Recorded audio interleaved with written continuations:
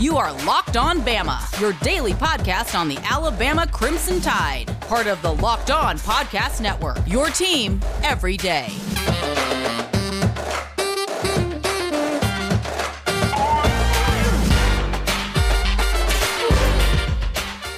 Hey, everybody, and welcome back into Locked On Bama. Luke Robinson, that's me. Jimmy Stein, that's him. Jimmy, how are you today? I'm pretty good. We're undefeated, and the season is 20% over. Yeah, that's pretty crazy to think about. But what's not crazy to think about is you're going out and buying some Built bars, Builtbar. And man, why is that such a problem spelling Built? I don't know. But BuiltBar.com is where you want to go. Absolutely delicious. We'll talk about them a little bit more later on in the show. But Jimmy, really nice big win over Texas A&M yesterday, 52-24. Yet the streak for Alabama scoring over 30 points and extending the record of SEC teams doing that is still on. I think it's up to 15 games now. I think it's to 15 games now. So that's 15 games in a row we've scored at least 30 points. That's pretty remarkable. Lots to discuss, lots to go over. It'll take a week's worth of podcasting to do that. But before I do that, I want to just talk a little bit about the atmosphere because I went to the game. I got some last second. I got a last second box seat. I was very fortunate, and it was kind of awesome. I mean, not just because of the box. I've been to a box a bunch of times, but because we left Birmingham about 12-ish, got to Mug Shots and had lunch, walked right in, no crowd, parked easily, sat down, got our food and drinks quickly. Then we got done with that, and then we went and parked, relatively close to the stadium. I'm going to say, I don't know, maybe at most a fifth of a mile from the stadium, and then walked right up to the box section. And yes, it was a little weird, and the entire game kind of felt like it was always 90 minutes before kickoff, when you look out among the stands. But I could sort of get used to that because I got home, like as soon as the game was over, we stayed till the end. And soon we walked to the strip, met a friend of ours with the car, and we were out of there. And I was back almost in time for the Auburn kickoff. It was pretty crazy. And especially when you contrast it to the crowd that was at the Georgia-Auburn game, which if that was 20,000 people, either Georgia people don't know how to count or we don't know how to count. Because we supposedly had 20,000, and I didn't think it was 20,000. Georgia said they had 20,000, and it looked like 50,000. Yeah, some angles of the Georgia crowd, it's impossible to think that there was just 20,000. Who knows? I don't know. I'm not claiming. Doesn't matter. I'm not claiming shenanigans, and I don't really care too much. But, no, I don't care. I do not care. That's fine. And I think it's fine that different stadiums could do it different ways. I'm just saying it was just surreal that we were both supposed to have or supposedly going to have around 20,000. And it didn't look like we did, and it looked like they had double that. Did you feel like it looked like most people in the stadium was taking the COVID situation seriously in terms of keeping on their mask, staying distance, not complaining, not taking off the mask, and then sitting where they're not supposed to sit? I mean, did you feel it was kind of a COVID compliant atmosphere from inside the stadium? Yes, although I will say the in the box and in the stadium, I didn't notice anybody in the stadium wearing masks. Like in the boxes are half full too, by the way. Right. And I didn't notice anybody with a mask on. But again, I kind of get that. I mean, if we're gonna do it, you can't expect everybody to wear a mask all the time. It's just impossible. I mean, people are eating and drinking and talking, and it's just not going to happen. And I'm not going to go off on a rant on this, but I saw, I guess, one of the editors for the Crimson and White tweet something about how students weren't taking it as seriously as they should have, or yada, yada, yada. And, hey, look, I know she's just doing her job, quote unquote, but I mean, give it a break, sister. If we're going to have games and you're going to have some people there is going to be a modicum of risk that we're all got to assume. And that's just it. If you don't want to go to the game, don't go to the game. That's it. They are being as careful as they can while allowing people in there. And let's just not kick that hornet's nest. I mean, I just think that's kind of silly. But anyway, I digress, because the real story is one Mac Heisman front runner Jones. Now, if he keeps playing like this, he's in the discussion. Yeah, if he keeps playing like this, and I'm certainly going to be surprised if he doesn't, because I don't think he's just a good player playing great. I think he's a great player who's going to play like this every week. But if he keeps playing like this, putting up those crazy numbers, there's no reason to think he won't be in the thick of things.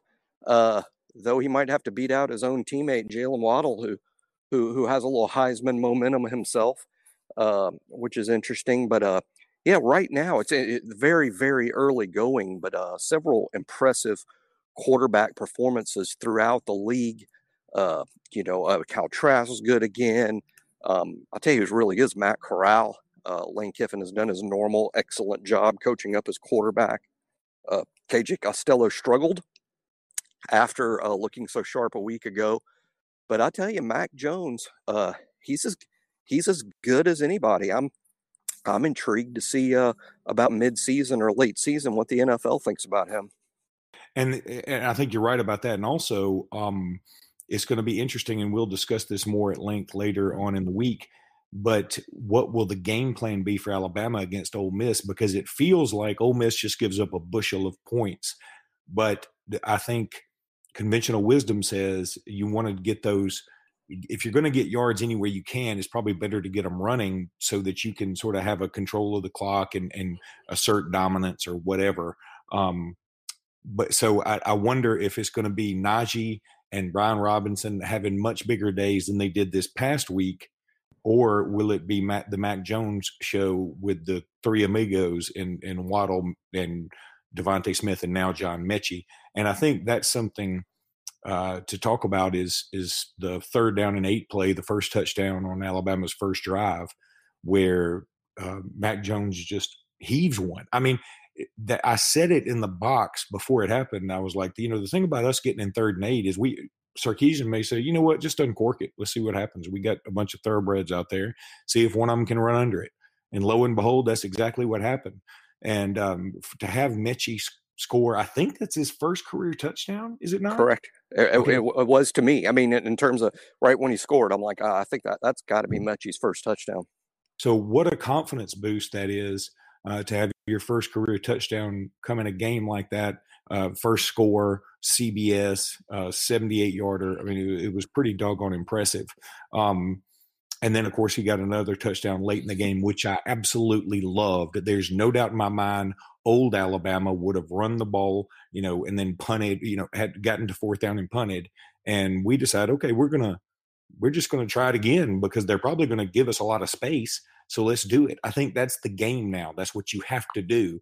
And while the clock is probably more important than the actual score in that moment, when you know you're going to get 7 points, it's probably better to have the score. So I think that was a good move, and I like Sarkisian taking a gamble right there. Although Gene Stallings, I know he's not passed away yet, he is preemptively spinning in his grave just watching that. And I think you answered your own question about the game plan against Ole Miss. I think this is just who we are. I think that Alabama's got to improve on the run game as a whole, both the backs and the offensive line and tight ends. Just the run game as a whole needs some work. And I'm sure during the practice week, that's going to be a huge point of emphasis because Alabama has to get better there. But while Alabama's getting better there, they still have to win the games. And Alabama's route to winning games, particularly track meets, is score, keep on scoring, and right now, if I'm Alabama, I'm thinking, well, I like our chances against Ole Miss, and I certainly like our chances to score. I don't think Alabama's going to hesitate to score a lot of points against Lane and Ole Miss, and I think Alabama's going to chunk it around quite a bit, and they'll put up numbers against a highly questionable Ole Miss defense. Well, Alabama has a team that can certainly get up and go. And if you need to get up and go, you need to go visit Built Bar Go. That's a new, it's actually builtgo.com, builtgo.com, builtgo.com. Use the promo code LOCKED when you go there. It'll break you through that fatigue wall, whether it's a mental or a physical fatigue wall. You'll break right through it with Built Go if you take it every day. Easy to take, 1.5 ounce packages. Put it in your briefcase, put it in your golf bag, put it in your backpack before you go to the gym, whatever. It's the best workout gel on the market. They sent us some of it. I've tasted it. It's delicious. It really does help you get through the day.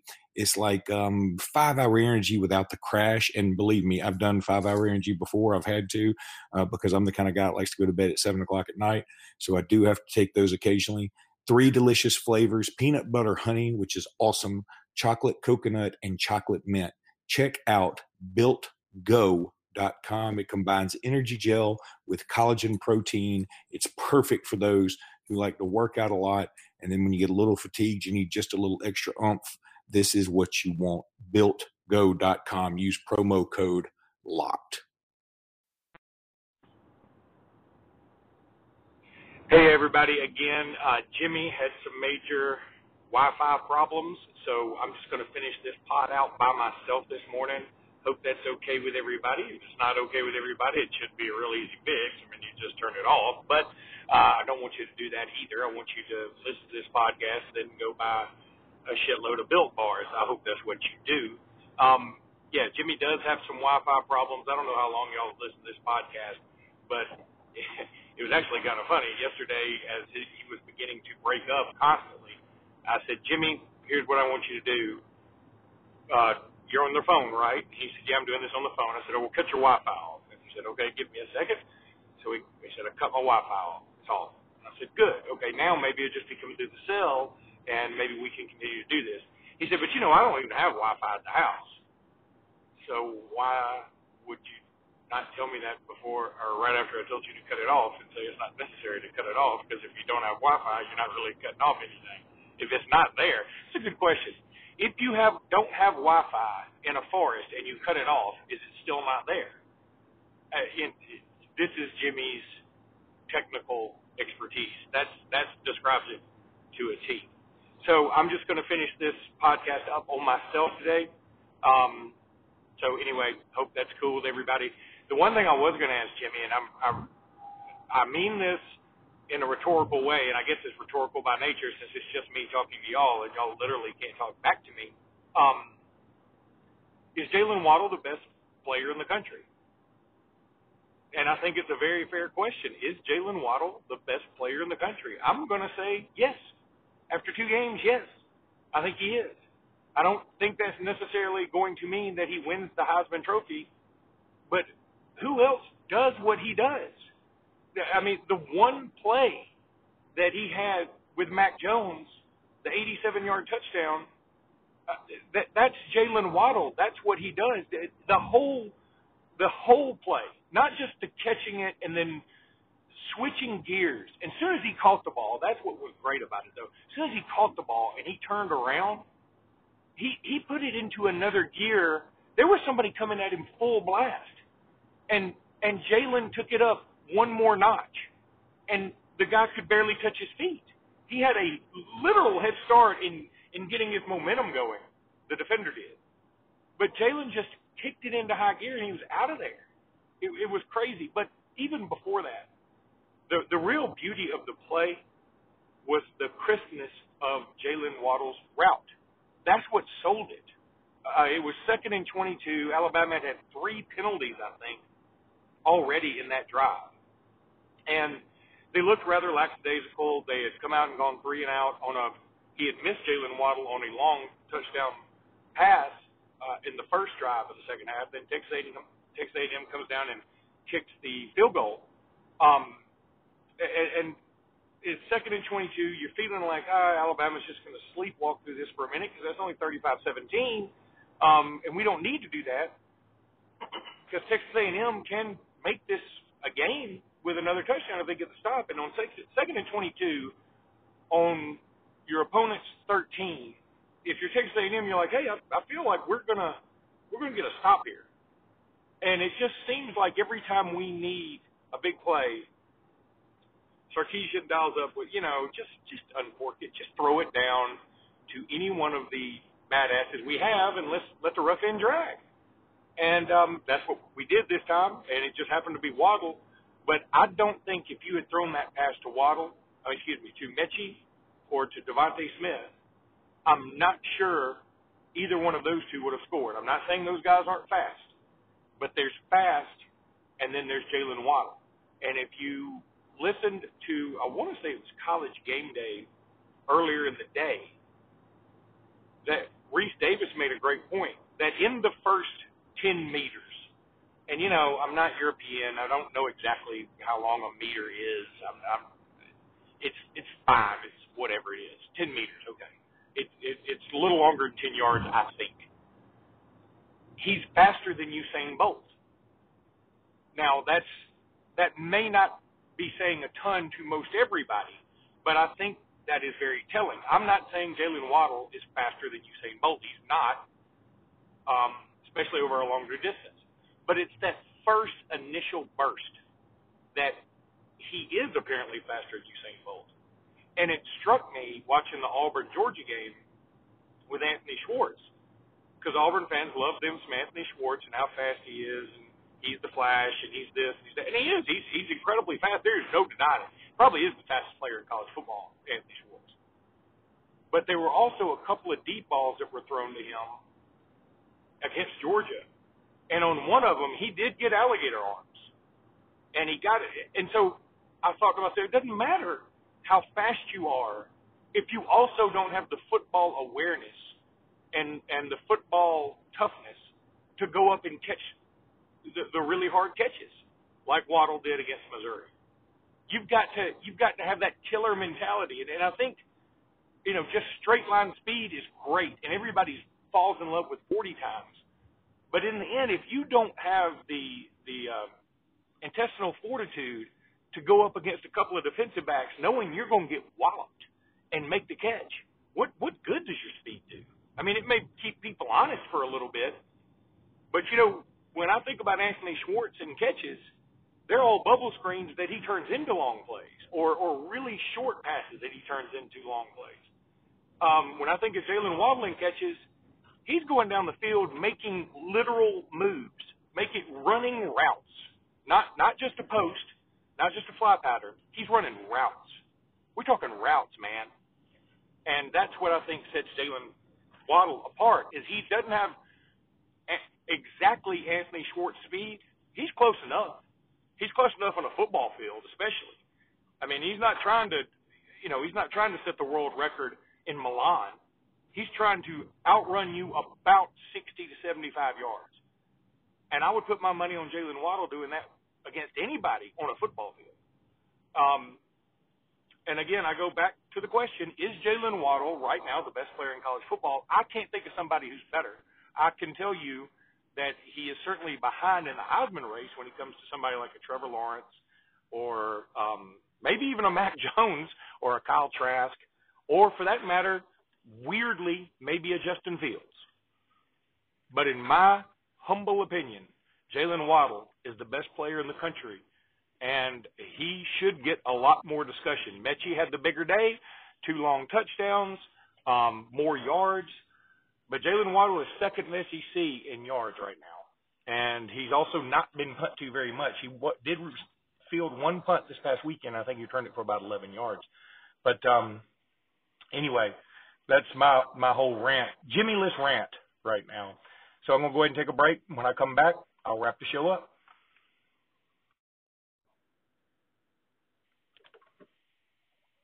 All right, everybody, I'll keep this last segment a little short because really I don't want to steal any of Jimmy's thunder for actual game analysis. Not that that's so stupid. I just don't want to step on his toes for this because I know you guys, for the most part, enjoy Jimmy's analysis. He's really good at that stuff. I mean, I make fun of him a lot, but he knows his stuff. Instead, what I think I'm going to do is just talk about how awesome it is to get J.D. Davison to commit to Alabama during a football game like that. And if memory serves, it was J.D. Davison committing to Alabama, and 8 to 10 seconds later, Jalen Waddle's big play happened. The 87-yard touchdown happened. Like that was, in real time, those two things went down. And that was very cool because I remember everybody was checking their phones.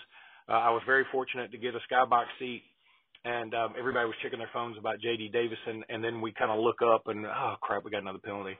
Oh, hell yeah, J.D. Davison commits. Oh, shit, there goes Jalen Waddle. I mean, it was a great segment, a great little 10-second period for all Alabama fans there. J.D. Davison brings so much to the table. I know some people think he may go to the G League. I have no clue about that. He may go to the G League. He may not go to the G League. I don't know. I feel very confident he will stay with Alabama. He loves this staff. He also tweeted out yesterday that Alabama fans, we're not finished. And if you know anything about recruiting, when a recruit that you already have says that, that means they feel like they're going to get some other recruits. There's Charles Bediako, I believe is how you say it, is another one that's certainly on Alabama's, not just on Alabama's radar. I mean, they're in Alabama. He's in Alabama's sights. Another 5-star, that would be fantastic. And I think this staff, this NATO staff, has just got things rolling, and he knows what he's doing. Now, the key is going to be making sure we keep him. This feels different than Colin Sexton's recruitment. If y'all remember, Colin Sexton, Alabama, Avery Johnson had a good relationship with him before he blew up on the recruiting circuit. So I think Alabama was able to keep him in the fold because Alabama had established, like, you're our guy from day one.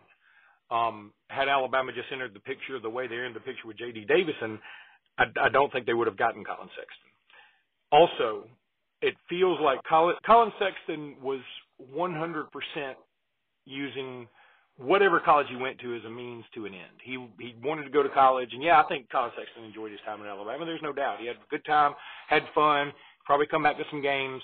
Do I think he's too full of Bama? No, I don't. I think Davison might have some Alabama fan in him, which I think we will all appreciate. And he is incredibly exciting.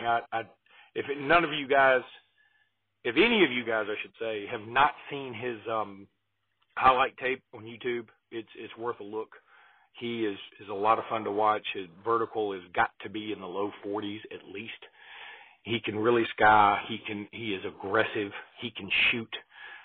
He's got the Bama hair. He's got perfect Alabama hair. I mean, it's just we need funky hairs dudes on our team, and he's got that. So welcome aboard. Just love him. Just think it's a great pickup. And I don't think it's over. That was another thing with Colin Sexton to me. I felt like Avery Johnson got Colin Sexton, and everybody said, woohoo, we got him. And then we just all sort of moved on and didn't think there would be others coming that way. I feel like J.D. Davison is the first of many, whereas I felt Colin Sexton was sort of a dinosaur we wrestled, and or a unicorn we lassoed, and okay, it's kind of hard to find unicorns. I feel like now we are, in a unicorn. We live next door to a unicorn farm, and we got a guy who knows how to farm unicorns and how to raise them, how to rear a unicorn. There's got to be a better way to say that, but that's what I'm going with. Rearing unicorns it may be more fun than it sounds. I don't know. They're magical and not real, imaginary. So maybe you can make it what you want to, however you want to go with that. Okay, well, that's going to do it for this episode of Locked On Bama. Thank you guys so much for listening. Hey, our listenership went way up last week. We get a report each week, and I can't thank you guys enough. Please listen. Please share. Write us tweets. Let us know what you want. I'll give you Jimmy's cell phone number and his address if you have a problem with him. I'll give you my fake address if you also want to send me something. If you have something real you want to send me, I will give you a neutral address that I can pick it up at. I'm not letting any of you weirdos have my real home life. Anyway, that's going to do it. Jimmy will be back with me on Tuesday, guys, so bear with me. Appreciate you hanging in with me on this solo version of Locked On Bama. And roll tide, everybody.